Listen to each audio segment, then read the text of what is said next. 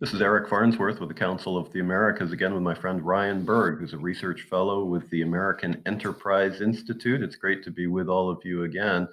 We're talking Mexico today. There's a lot of change going on right now between the United States and Mexico. There's a potential for even greater change as President-elect Joe Biden takes office on January 20th. Security, trade, social issues, immigration, the environment, you name it. There are things that are at stake here. Ryan, what's your outlook for how things are heading into the new year between the U.S. and Mexico? Great to be here with you, Eric, and with our listeners. Look, I think things are at a very critical juncture in the US Mexico relationship. It's not just trade and security, but also the political situation. You have to remember that the president of Mexico, Andres Manuel Lopez Obrador, just yesterday sent a message to President elect Biden congratulating him on his victory, really one of two notable holdouts in our hemisphere, along with Brazilian President Jair Bolsonaro. And so I'm not sure what kind of fallout this is going to have, but it's certainly put the U.S. Mexico relationship on an interesting footing. In addition to all the other issues that you mentioned. Yeah, and we've also seen some moves by the Mexican Congress on the security side, on the drug trafficking side, that could call into question cooperation with the US DEA. What's that all about? Sure. So at a press conference a few weeks ago, the Mexican president began criticizing the so-called Merida Initiative, which had governed our institutionalized security cooperation with Mexico for the last 15 years.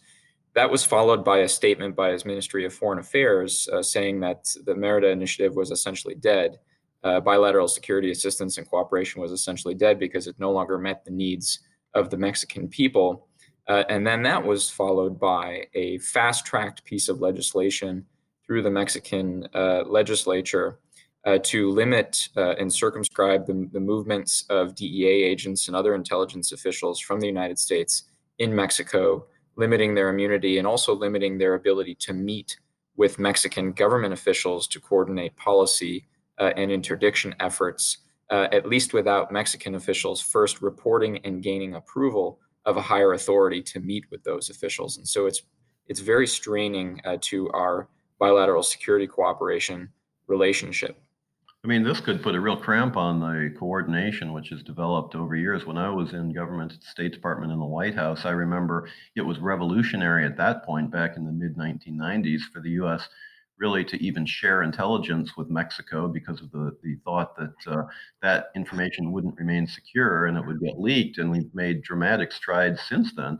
It's distressing in some ways that that cooperation could be breaking down. But you know, Ryan, that's not the only issue, is it? I mean, it's possible we could have another surge of migration coming quickly at the U.S. Southwest border, not because of Mexico necessarily, but because of the terrible conditions in Central America after the two hurricanes hit just a few weeks ago, as well as the impression, rightly or wrongly, that the Biden administration will be more accommodating of the migrant community in the United States from the outgoing Trump administration. So you'll have a push factor and a pull factor, but that'll certainly stress the border with Mexico just at the time when you've got a new U.S. administration coming into office.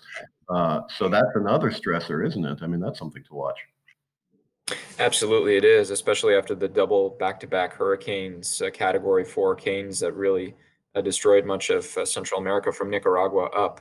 The other thing that I would note is that the Customs and Border Patrol has noted an uptick in Mexican migration to the United States as well, and so I think lackluster economic growth and persistent violence is also contributing to that uptick. So it might not be only Central Americans, but it could be a healthy mix of Mexican migration as well. Well, I think that's a very fair point, and certainly local conditions will help determine that.